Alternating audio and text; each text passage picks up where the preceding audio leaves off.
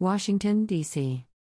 Last week, Kim Kardashian took a trip to the White House to talk to Donald Trump about granting a pardon to 63-year-old Alice Johnson. Ms. Johnson has been incarcerated since 1996 on nonviolent drug charges. She was serving a life prison sentence. I'm not certain how Kim Kardashian even heard of Ms. Johnson's story, but to her credit, when she did, she took action. Kim used her celebrity status to broker a meeting with Jared Kushner, at which time she lobbied for a meeting with Donald Trump. Kim Kardashian's celebrity status got her a meeting with the President of the United States.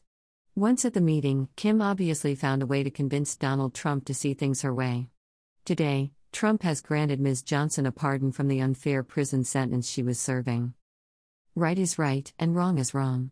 The whys are not the story here. The story here is that a woman who was serving an unfair prison sentence will finally be released after 22 years. A life prison sentence for nonviolent drug-related charges is excessive under any circumstance. These type of prison sentences happen more often than most people realize. Pardoning Ms. Johnson was the right thing to do, regardless of why Donald Trump decided to do this. Like I said before, right is right and wrong is wrong. Prison sentences like the one Ms. Johnson was serving as a nonviolent drug offender is the reason so many people have been fighting so hard for prison reform.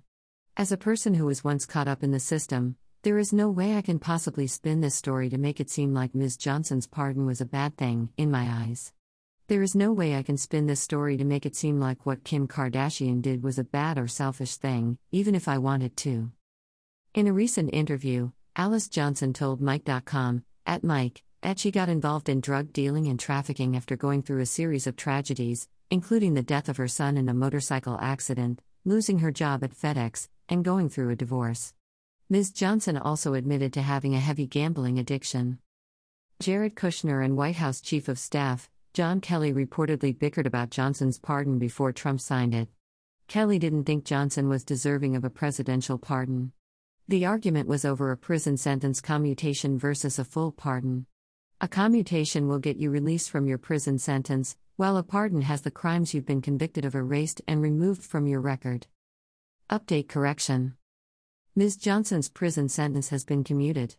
She did not receive a full pardon as reported earlier. Nazi Media, by, Staff Philadelphia, PA, North Philly cover photo courtesy, 6 ABC Action News. Philadelphia police said that a double shooting in North Philly left 2 men hospitalized, after both were shot multiple times yesterday. According to a report from PHL17.com, the incident happened at around 2:12 p.m. on the 1700 block of North 31st Street. Photo courtesy, the Philadelphia Inquirer. A 28-year-old man was reportedly shot once in the arm and twice in the back. He was taken to Temple University Hospital by police. He was last reported to be in critical condition. The second victim was a 65-year-old man. He was shot a total of 4 times in his thighs and foot. He was also rushed to Temple University Hospital by police.